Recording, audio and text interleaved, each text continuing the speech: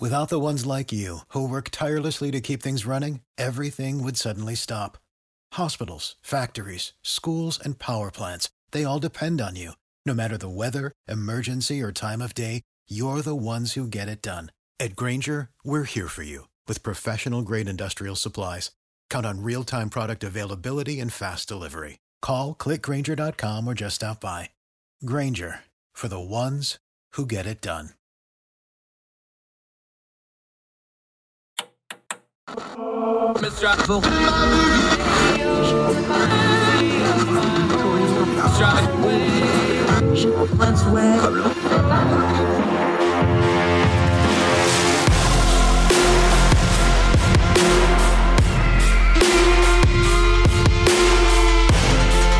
your host, Andrew Donaldson.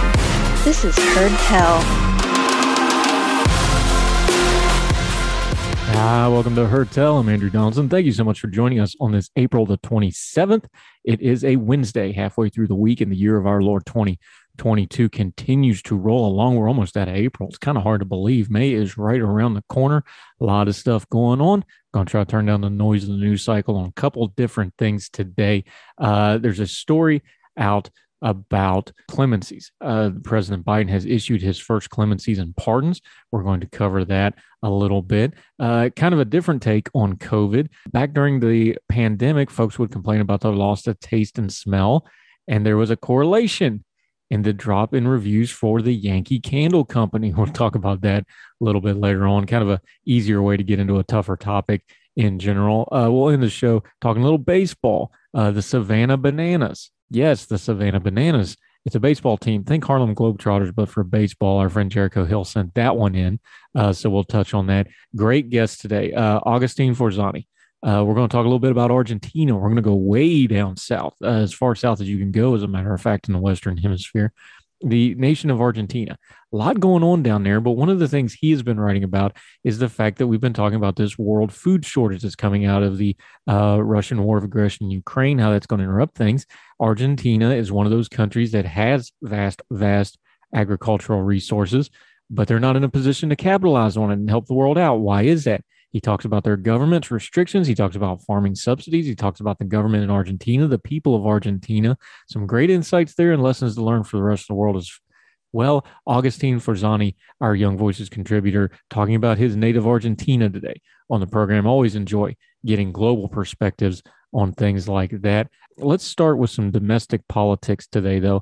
We're going to use the one version of this out of the Hill, but this was all over social media. You know, our raison d'etre, there's some fancy French way of saying your reason for being. I can't say it because I don't habla French, but the reason we talk about doing this show is we turn down the noise. We talk about not listening to the caterwauling. What you really don't want to do is go chasing unicorns because they don't exist. They're pretty, they sound good, but they don't exist. There's a lot of unicorn chasing in news media. This particular unicorn shows up almost every single election cycle. And here we go again. And it is the unicorn of a third-party candidate. In this particular case, The Hill is talking about this as well, but it's a Harvard Caps Harris poll. 58% of voters, reading from The Hill here, said they were open to supporting a moderate independent presidential candidate in a contest between President Biden and former President Trump, according to a new Harvard Caps Harris poll survey released exclusively to The Hill on Monday. Additionally, the survey found that the majorities of voters said they do not want Biden or Trump to run in 2024. Hold that thought. We'll come back to that in just a second. 63% of respondents said they did not want Biden to run for a second term, while only 37% said they did want him to run again in 2024. Meanwhile, 55% of respondents said they did not want Trump to run again in 2024. 45% said they thought the former president should run again. I would be doubtful and skeptical of this poll, not because they didn't conduct it well or being malicious or anything. It's just not the best way to do this. Here's your other problem with this. If you ask somebody in a vacuum a question, you're going to get a vacuumous answer. Of course, they would love to have a third-party option. Everybody would like to have a third-party option. Most Americans polled over and over and over again that they don't like the two-party system right now because you wind up with things like, with all due respect, Joe Biden versus Donald Trump. The problem is you don't vote in a vacuum. You vote in a voting booth with real-life people, with real-life candidates. And what happened in 2020 when those real life people went to vote? Joe Biden got the highest vote total in the history of America, and Donald Trump got the second highest vote total in the history of America. People flooded to the polls to vote for one of these two men, not for some third party, not for anybody else, for the two people that were actually on the ballot. So the behavior doesn't match the polling. Why is that? Again, when you just ask the question in a vacuum, of course they'd like a better option. But when it comes right down to it, they deal with the options at hand. Now, we're already on the record here that if there's breath in his body and his health holds up and something catastrophic doesn't happen, Joe Biden's going to run for re-election. And if you're a Democrat, you probably want him to because he's going to be your best option. We will see what former President Trump does. He's sure acting like he's going to run. He's telling people he's going to run. He's fundraising like he's going to run. Chances are he's probably going to run. We'll see what happens. If we're wrong about Biden, we'll say so. We don't get hung up on being right or wrong here. If we're wrong, we say so. But let's assume for a second that happens again. I would expect the voter turnout to be high again. It's going to be highly contentious. There's a lot of open wounds from 2020. There's a lot of wounds from 2016 for that matter, especially if former President Trump gets back in. So take these kinds of pollings with a grain of salt.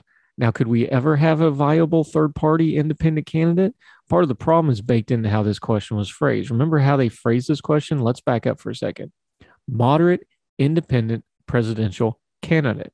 Well, that sounds fantastic, except for one problem. We talked about this when we talked about President Biden running for re-election. He's the only one who could build a coalition and have a constituency to get elected. Constituency is an important term. That's the people who's actually going to support you, who's actually going to turn out and vote. If you're going to talk about a moderate, independent presidential candidate, that's all well and good. Who's their constituency? The problem with being in the middle is you're just that.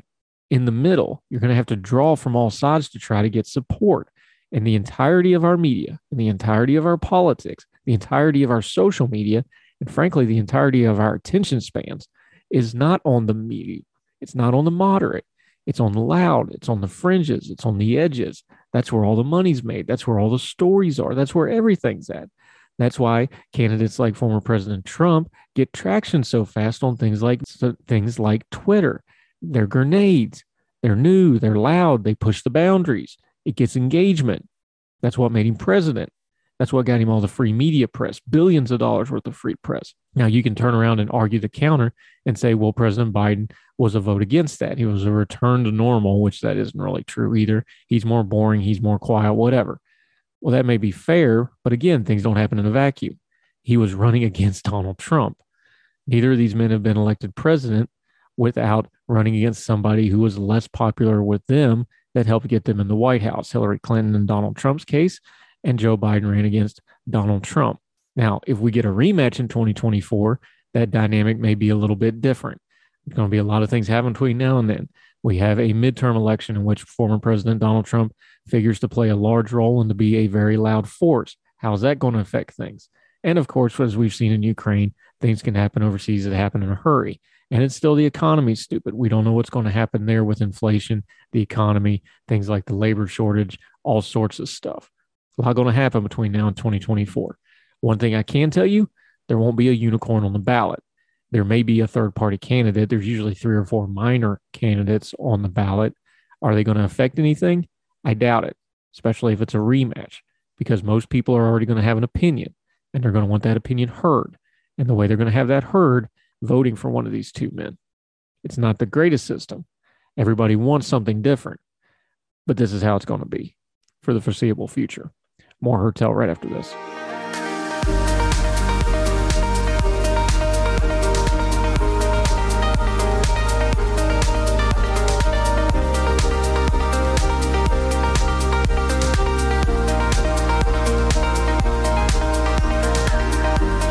Welcome back to Hertel. And now, as the old Rocky and Bullwinkle cartoons used to do, something completely different. COVID-19, we've covered it way too much, frankly. Everybody's kind of tired of it. But causation and correlation being what it is, here's a new one. This is from northcentralpa.com. What are you going to do, folks? A curious correlation caught the attention of Twitter and academic researchers this month As COVID-19 cases increased in the U.S., the number of bad reviews claiming no scent on the ever popular Yankee candles increased. Now, everybody remembers back during COVID, one of the symptoms was you lose your taste and smell senses. So anyway, this piece here, since the recent surge in COVID-19 cases surrounding the 2021 holiday season, the review section of Yankee Candle products on Amazon was flooded with complaints from customers claiming they were unable to smell the candles. Yankee Candle Company is a popular brand of candles based out of Massachusetts. The company is known for producing long-lasting quality candles. Part of Yankee Candle's popularity is the wide variety of scents offered in their candles. So it's no surprising customers would be upset if they were unable to smell them. What is surprising is the link between the candle scents and the complaints in COVID.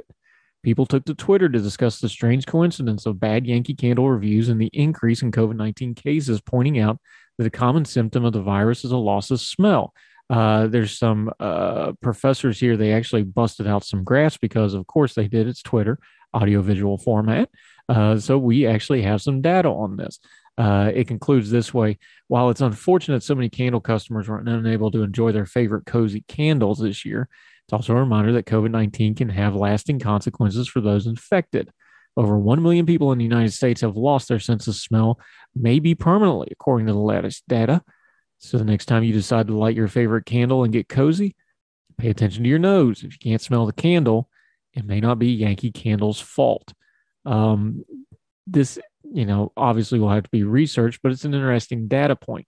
We have covered on this show, one of the most popular episodes we have done of Heard Tell ever was the long COVID case. We've actually already reached out. We're going to revisit that with the same folks again. Long COVID is going to be one of those things down the road as we go on. People that have lingering symptoms, people that have things that came out of their COVID experiences. What happens is when you have a disease like this, you may have underlying conditions. You may have previous existing conditions you didn't know about. You may have an autoimmune disease that you didn't know about that it triggers or other things. Long COVID is going to be a thing. So while it's a little bit silly and we're kind of having some fun with folks that can't smell, that may be an underlying medical issue. If that's the case with you, you need to talk to your medical provider about that. Always take symptoms seriously until somebody with a lot of authority and good due diligence tells you not to. But if your Yankee Candles don't smell right, don't just go on the internet and start yelling at folks. Make sure it ain't you first. I don't know what flavor you like of Yankee Candle. I kind of need mild stuff like that because I'm one of those allergy people, but do enjoy your candles responsibly and make sure you blow them out before you go to bed. More Heard Tell right after this.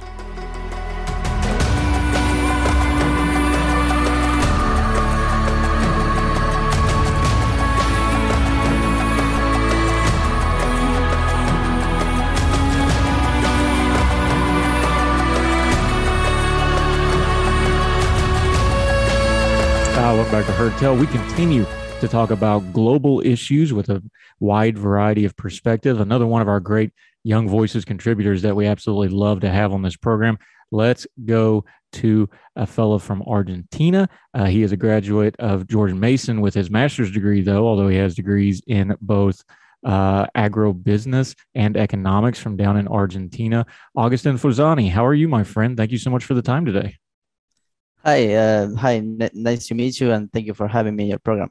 Thrilled to have you. You wrote about this in National Interest. We've been covering it on this program that the war in Ukraine, Russia's war of aggression, all the horribleness that's going on, there's a secondary thing that is going to happen with this because Ukraine, we used to call it the breadbasket of the Soviet Union. It's one of the largest grain producers in the world. Russia produces a whole lot of grain also. A lot of folks focusing on the gas and the oil production and stuff. We've been covering that the food production is going to be a huge issue. You took a look at Argentina, and they have very fertile lands. They have great agricultural capability, but you see that this crisis could be a problem even in a place like Argentina, yeah? Yeah, because what I tried to do in the article is to show that this problem with the war is, disrupting all the international trade and disrupting prices are going up massively around the world. And within countries, governments try to solve the problems that these disruptions in prices cause. So Argentina is not a agricultural importer, commodities importer. It's a exporter. And what I try to show is that we could be like a backup, you could say that we could be a backup for this problem in international trade. Like the problem that you are having in Ukraine and Russia with the war is causing a disruption in the exportation of basically wheat from that area, from the Black Sea, to the like poor countries in low-income countries in the Middle East and Africa, because they are really close. These low-income countries are close to the area, and they normally import lots of commodities and mainly wheat from that area. The war is basically just stop the exportation of wheat from the Black Sea just was cut completely, almost completely. And I am basically saying Argentina could be supplying these countries, which are gonna suffer a lot because of these high prices. These are basically African and Middle East countries are importing countries. They import agricultural commodities. And I try to say Argentina is also a breadbasket from South America, but we can supply these countries easily. But governments try to see just their population. They don't really care about what's happening outside their borders. Not that much. So they start to at least in Argentina, the government is meddling with the agricultural markets. They are intervening, and it's gonna add fire to the problem already. It's gonna be it's gonna. My opinion is that this new intervention that they are adding to the wheat market in Argentina is gonna reduce the production of wheat, and it's gonna increase prices, obviously. For folks that don't know that much about Argentina, other than maybe Juan Perón and that sort of thing, and they haven't paid attention lately, since maybe the Falkland Wars or so. What's the current political environment in Argentina? Obviously, when you start talking about a government that is intervening in their agricultural production, that brings up all sorts of things because we've seen that throughout history. But just give people a little bit of an overview. The current government in Argentina, the current political situation in Argentina, there's a lot of concern about economic dysfunction. There's a lot of concern. There's some political upheaval. Just give people kind of an overview that aren't real familiar with the country. So, yeah, as you said, in Argentina, I think we are already in a 100-year period of dysfunctional government. Right now, the current government is Peronist, in the same ideology as the late Perón. But, government normally tries to accommodate to the situation rather than following the real ideologies of the past. The Peronism right now is really different from the historic Peronism that started most of the problems that Argentina has, I would say. I don't blame Peronism entirely for the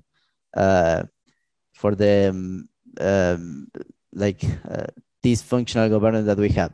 I blame all the governments from Perón onward.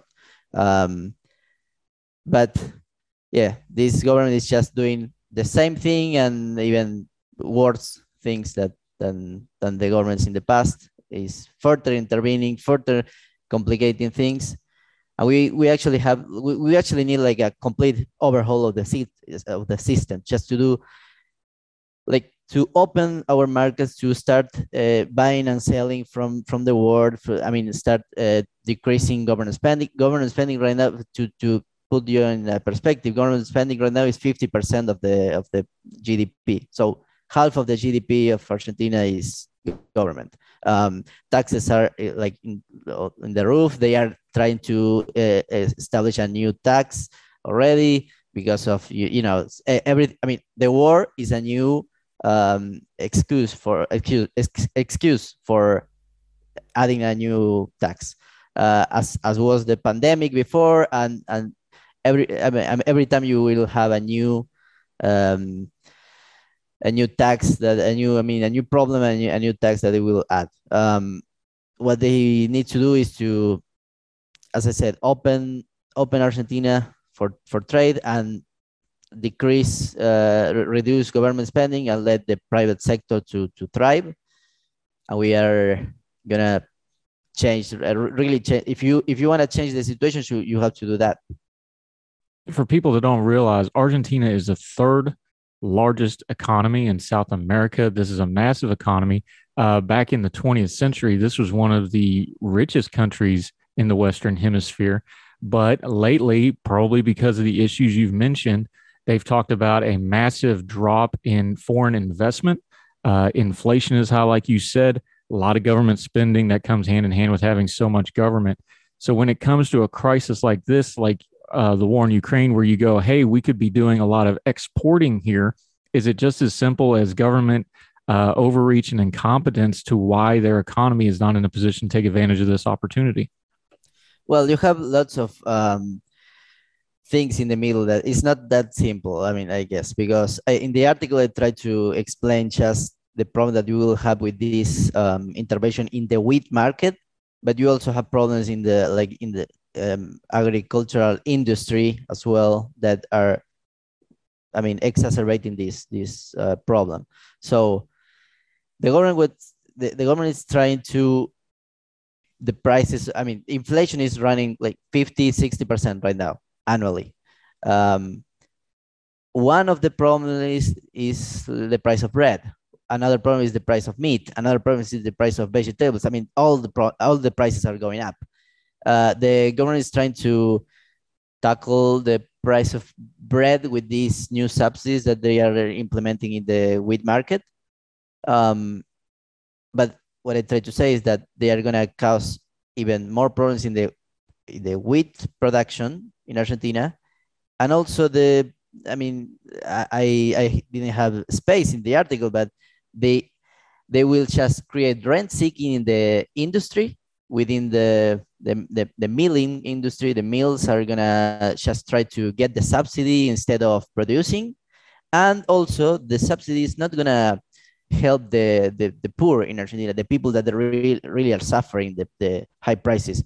The subsidy is gonna affect the prices of all the production of things that are produced with flour. So you are gonna be subsidizing, the bread for rich people in urban areas. You are not subsidizing actually the price of bread for poor people. Poor people in Africa and the Middle East are suffering a lot as well. So, rich people here we are a middle income country. We are not a low income country. The subsidy is not gonna accomplish the real. It's not gonna be just for the people that are suffering the most.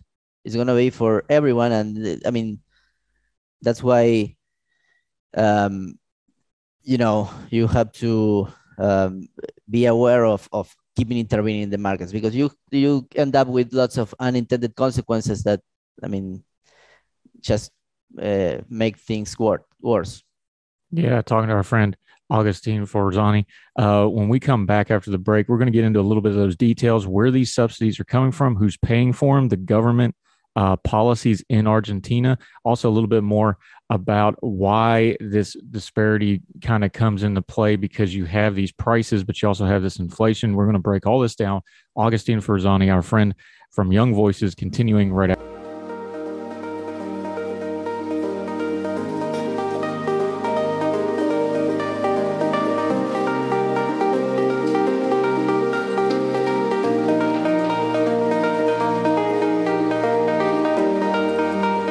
Welcome back to Heard Tell. Our friend Augustine Fozani is with us. Put your economic hat on for just a second, my friend. Explain to folks, because we use terms like subsidies and we understand vaguely what it is. But when you're talking about a country like Argentina and they're going to start trying to control a commodity or a sector like agriculture with subsidies, that means that money's coming from somewhere. And we already talked about it. The government, inflation's already high, taxes are already high. There's economic dysfunction with the government. There's policy dysfunction with the government. Where's the money for those subsidies coming from? And isn't that kind of the larger issue here? Because that's going to cause what you just talked about before the break, all those unintended consequences. Well, the money for those subsidies, when you don't really have the money for those subsidies, isn't that the unintended consequences that's going to be coming down the road? Yeah, well, that's the main argument that I have in the article, and that's one of the problems that you will have. The money for these subsidies is going to come allegedly. I mean, the government is saying that it's going to rise again taxes on export companies, but these export companies are just a few. They are just like 5 or 6, and they have the ability to communicate. I mean, pass through this tax to the farmers. They just reduce the price of grain that they are paying to the farmers, and basically farmers are going to pay for the subsidy, not the export companies. Obviously, when they reduce the taxes for the export companies, they keep all the all the money for them. But when the government raises the taxes for exporters, they pass along the tax for farmers. So this is going to, and farmers are going to have a reduction in their income, and they're going to have to reduce their demand for their inputs. There's going to be a reduction in the demand for fertilizers, for technology, and for machines. And this is going to obviously, we are 1 month away from the planting season.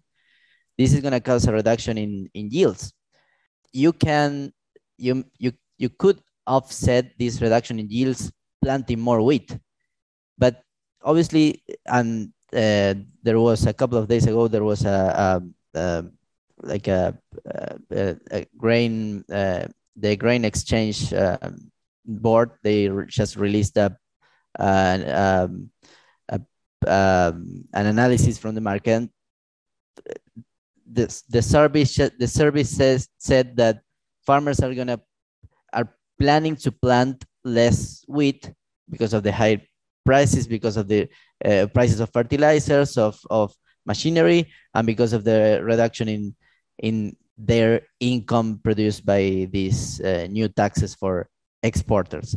So this is what's going to happen. There is going to be a reduction in the production of wheat from Argentina, and this is going to raise prices even more in the war. You have the problem with the war in Ukraine. Ukraine is not going to be able to export all the wheat that it planted. Russia, maybe it's going to be able to export the wheat because the sanctions on Russia are not for food and agricultural commodities, but I mean the dysfunction in the international trade is going to be there. The Black Sea, as I said before, is completely stopped. So you need more wheat right now, more planting, and one of the countries that could help with this is not going to be helping because of government's interventions. You have Australia and farmers in Australia and farmers in the US that are already planning to plant more wheat because the price of wheat went up, and they realized that they have to plant more. I mean, it's just as basic as that. I mean, they don't even know. They don't know what's happening in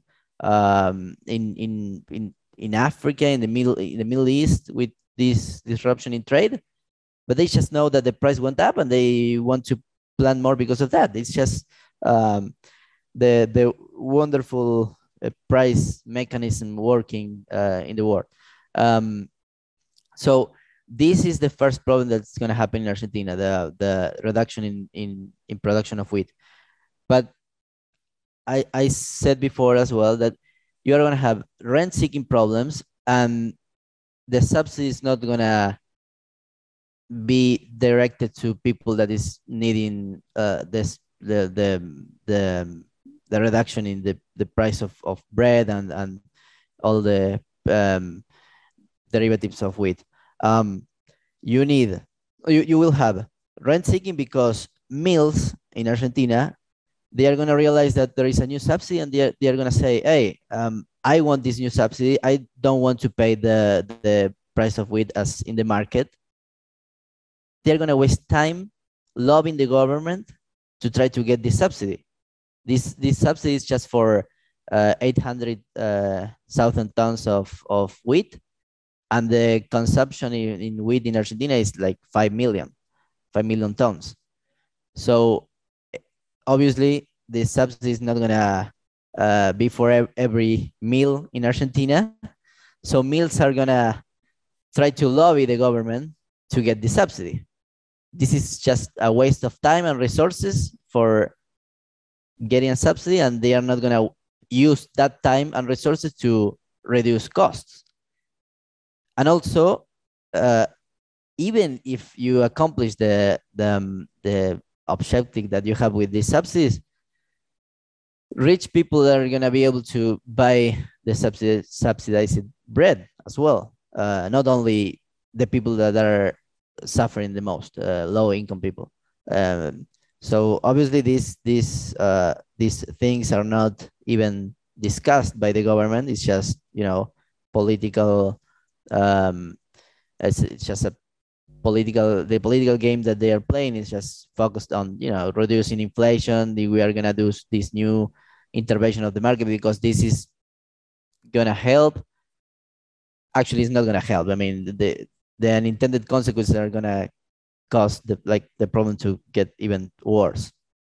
Yeah, talking to our friend Augustine Fazzani. We talked about the politics. We talked about the policy. You just touched on it, so I really want you to put a human face on this. Talk about the people of Argentina for just a second. This is a very large country, beautiful country, some of the most jarring landscapes in all the world, all the way down to Tierra del Fuego, to the center of South America. You talked agriculture. Argentina's cowboys are legendary worldwide. There's a lot of culture here. There's a lot of history here. But in America, we call it gridlock. The political dysfunction and the economic frustrations you've talked about for a long, long time. People are very disenfranchised with the political system. They call it the rift in Argentina. You can say the pretty fancy Spanish version of it, which is a lot better than the way I said it, but they call it the rift. But talk about the people of Argentina for just a second, how they're processing things. I've got to imagine when they see something like this where they can maybe take a step on the world stage besides just the dysfunction, there's got to be a lot of frustration with all this, doesn't there? Yeah, obviously there is a lot of frustration, but I think that I mean, farmers are already frustrated by increasing taxes all the time, and the sector that is suffering obviously is frustrated by this new intervention. But other sectors, as I said, some sectors within the agricultural markets, as mills, are gonna kind of enjoy this new subsidy, and they are gonna have they're gonna be able to get a benefit from this new intervention. So there is a kind of a division within the agricultural sector in Argentina, but yeah, in general in Argentina, people are there is an increase in the sentiment in Argentina for changing the system. People in Argentina are just exhausted of these functions in government, and there is a kind of anti-government sentiment growing. But what I believe in what I think it's the main problem is our institutions and our ideas within our country. People in Argentina are not just, I mean, we are not less productive than other countries because we want to be less productive. We just have a problems in our rules and institutions, and these rules and institutions cause that we cannot like cooperate each other to produce and to grow and to progress as a country. I mean, lots of people that from Argentina that emigrate to other countries end up being really successful. That's because they are the same people, but they change to another set of institutions and rules, and they end up being more productive in other rules and institutions. So we have to change our like, if you will, formal and informal rules. This is a cultural change, a long process, obviously, but if we can accomplish that, we can grow tremendously, because we have the resources, we have the people in Argentina is really innovative. They are we have good people, we have good human resources, natural resources. We just need a change in our system, in our rules, and we can take off, I am sure.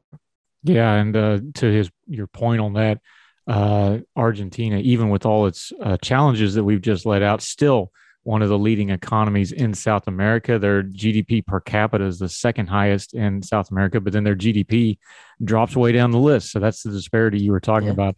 Our friend Agustin Vrzani, thank you so much for explaining this to us. We're going to have you back on to update this. Hopefully we have some better news out of Argentina to talk about, but they're going to be the center of a lot of things. China's doing a lot of investment there. The Biden administration is trying to improve relations. So we'll touch back in with you on these matters in the future. Yeah, and give me just sure, go ahead.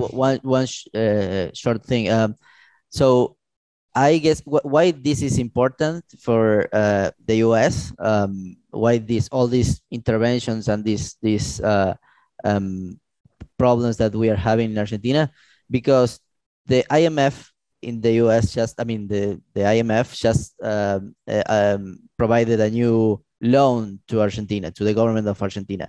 Obviously, this money is used to give subsidies, to intervene in the market, all of this. And one of the countries that provides more money to the IMF is the U.S. So some money from taxpayers to the U.S. is going to the IMF, which goes to Argentina to, just do these kind of things. And the IMF is not really constraining the government to, open what we really have to do, to open the market, to reduce government spending.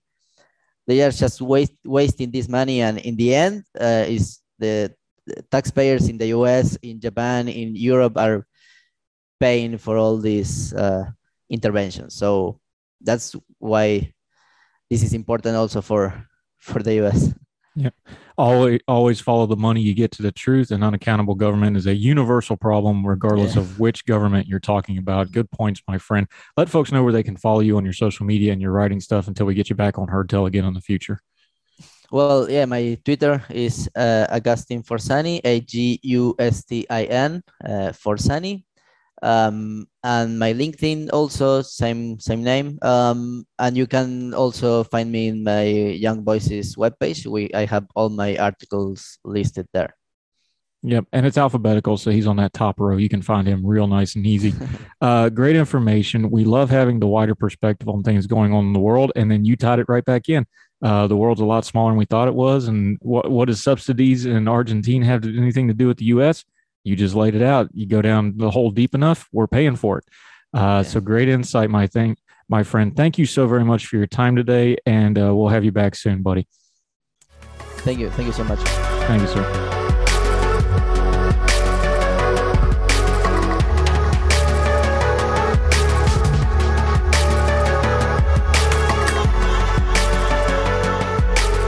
back to Hertel. A quick subject that we cover frequently here. We talk about a lot about criminal justice, law enforcement, especially some of the reforms that needs to be done.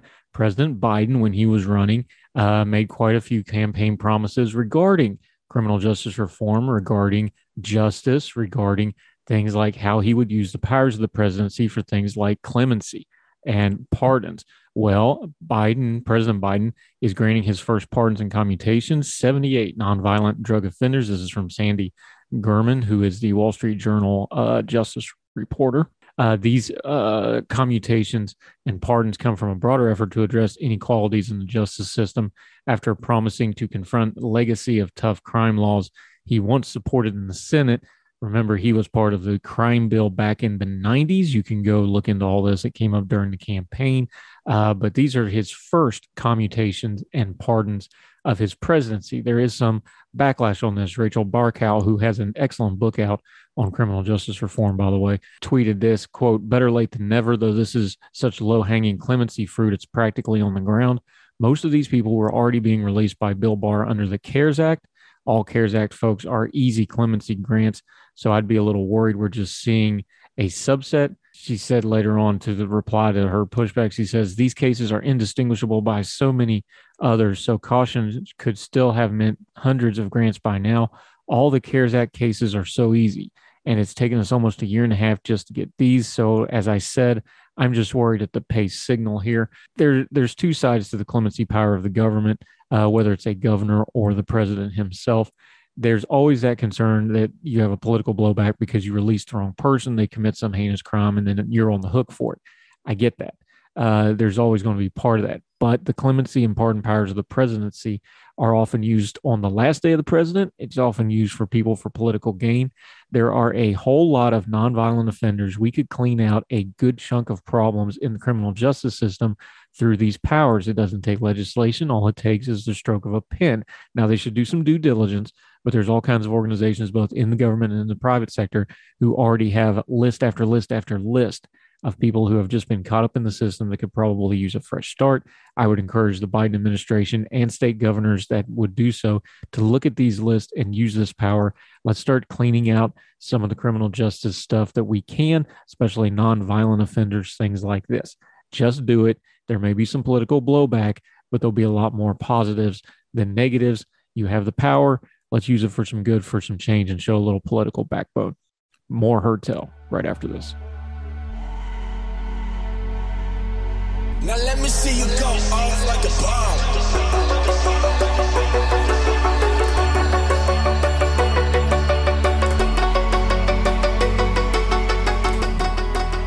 Welcome back to Hertel. Glad you're sticking with us. I'm Andrew Donaldson. We always end on a little bit of a happier note. This one got sent to us by our friend Jericho Hill, frequent contributor to this program, writer at ordinary-times.com. We talked to him about economic things, but this has to do with baseball. Baseball can be a little stodgy sometimes. I love the game. I like it in person. A little hard to watch on TV sometimes, I'll admit, especially with some of the new rules, but let's not go down that rabbit hole. But this comes from Riley Smith, writing in fansided.com, the Savannah Bananas. Yeah, that's a real team down in Savannah, Georgia. Everything to know about the Harlem Globetrotters of baseball. Riley writes it this way. She says, baseball has been considered America's pastime for over a century, and the Savannah Bananas are taking that phrase to a whole new level. The team is comprised of college students under Coastal Plain League, and their main goals are to bring entertainment and have fun. Comparable to the Harlem Globetrotters, the Savannah Bananas' aim is to be unproblematically crazy and entertaining as possible. That's also, by the way, was the name of my dance crew back in the day. We were unproblematically crazy and entertaining. The homepage of their website features a statement that says, "We make baseball fun, fans first, entertainment always, all exclusive." Those are all in quotes. They've garnered positive attention from multiple media outlets such as USA Today, ESPN, the Boston Globe. They are truly a unique team that never fails to bring joy and laughter. So who are they? According to their website, the Savannah Bananas premier team was born out of an idea to keep baseball fun in Savannah all year long. The Bananas continue to add more games in the traditional quote-unquote off-season and needed to fill a roster after a multitude of minor league teams were cut in 2020. Many players lost their job. The premier team allows players an opportunity to be scouted and paid to play. The team didn't have to fight hard for recognition. Within the first 24 hours, they were a trending topic on Twitter, and received the attention from SportsCenter and Good Morning America. Quick aside here, they had a new viral clip where they resurrected the old Harlem Shake group dance from about 10 years ago, complete with pyrotechnics and dancing mascots. It's a lot of fun. Go check it out. Anyway, back to Riley's piece. They launched in 2016 and have been on an upwards rise ever since. The family-friendly and positive team is one with talented players, so fans looking to watch a good game and ones looking for the entertainment can both find enjoyment watching the Bananas. With attention from massive media outlets, the team quickly grew and became known for their unique and bizarre antics, such as performing choreographed dances every game or wearing kilts while playing, among many other things. According to their shout-out from ESPN in 2021, MLB could learn a lesson from the Bananas in how to play an engaging game. The Bananas, who operate out of the Coastal Plain League, sell out every game. Their TikTok account boasts more than 575,000 followers. That's where the Harlem Shake video went viral a couple days ago. More than any major league team, their brand has somehow become national. The mastermind is actually a 37-year-old yellow tuxedoed, of course, iconoclast named Jesse Cole, a former Collegian pitcher who scoffs at the rigidities of professional baseball. The Bananas may be a crazy team, but they're doing it right when it comes to creating a show everyone will love. I'm sure the sabermetrics people will hate it, but listen, when you go to the ballpark, especially if you want to take your kids, there's no doubt that the joy of the game has been a little bit missing in the last few years, especially with the way the game is played now, where it's a lot of feast and famine. It's a lot of home runs and strikeouts. The game's changed. There's nothing wrong with that. We're not going to be one of those people to just yell at the clouds, but there is a little bit of fun to be had that could be added back in the game. Now, this takes it to a ridiculous level. Minor league baseball is supposed to be fun, folks. Go enjoy it. So if the Savannah Bananas playing their long-running rivals, the Party Animals, think Washington Generals, you get a good idea what's going on there. Make sure you go check them out. Plus, Savannah is one of America's great cities. Good reason to go visit them anyway. That'll do it for Heard Tell. We'd love to hear from you, like Jericho there. Send it in. He sent that in via Twitter at Heard Tell on the Twitter. You can reach us there, leave comments, also updates on all the shows that we post there. You can email us at heardtellshow@gmail.com. Love to hear from you. Would keep your bearing, be nice. Might even put it on the show. Might read it on the show. Might put you on the show. If you want to push back on something, that's what we do here. Don't complain about it.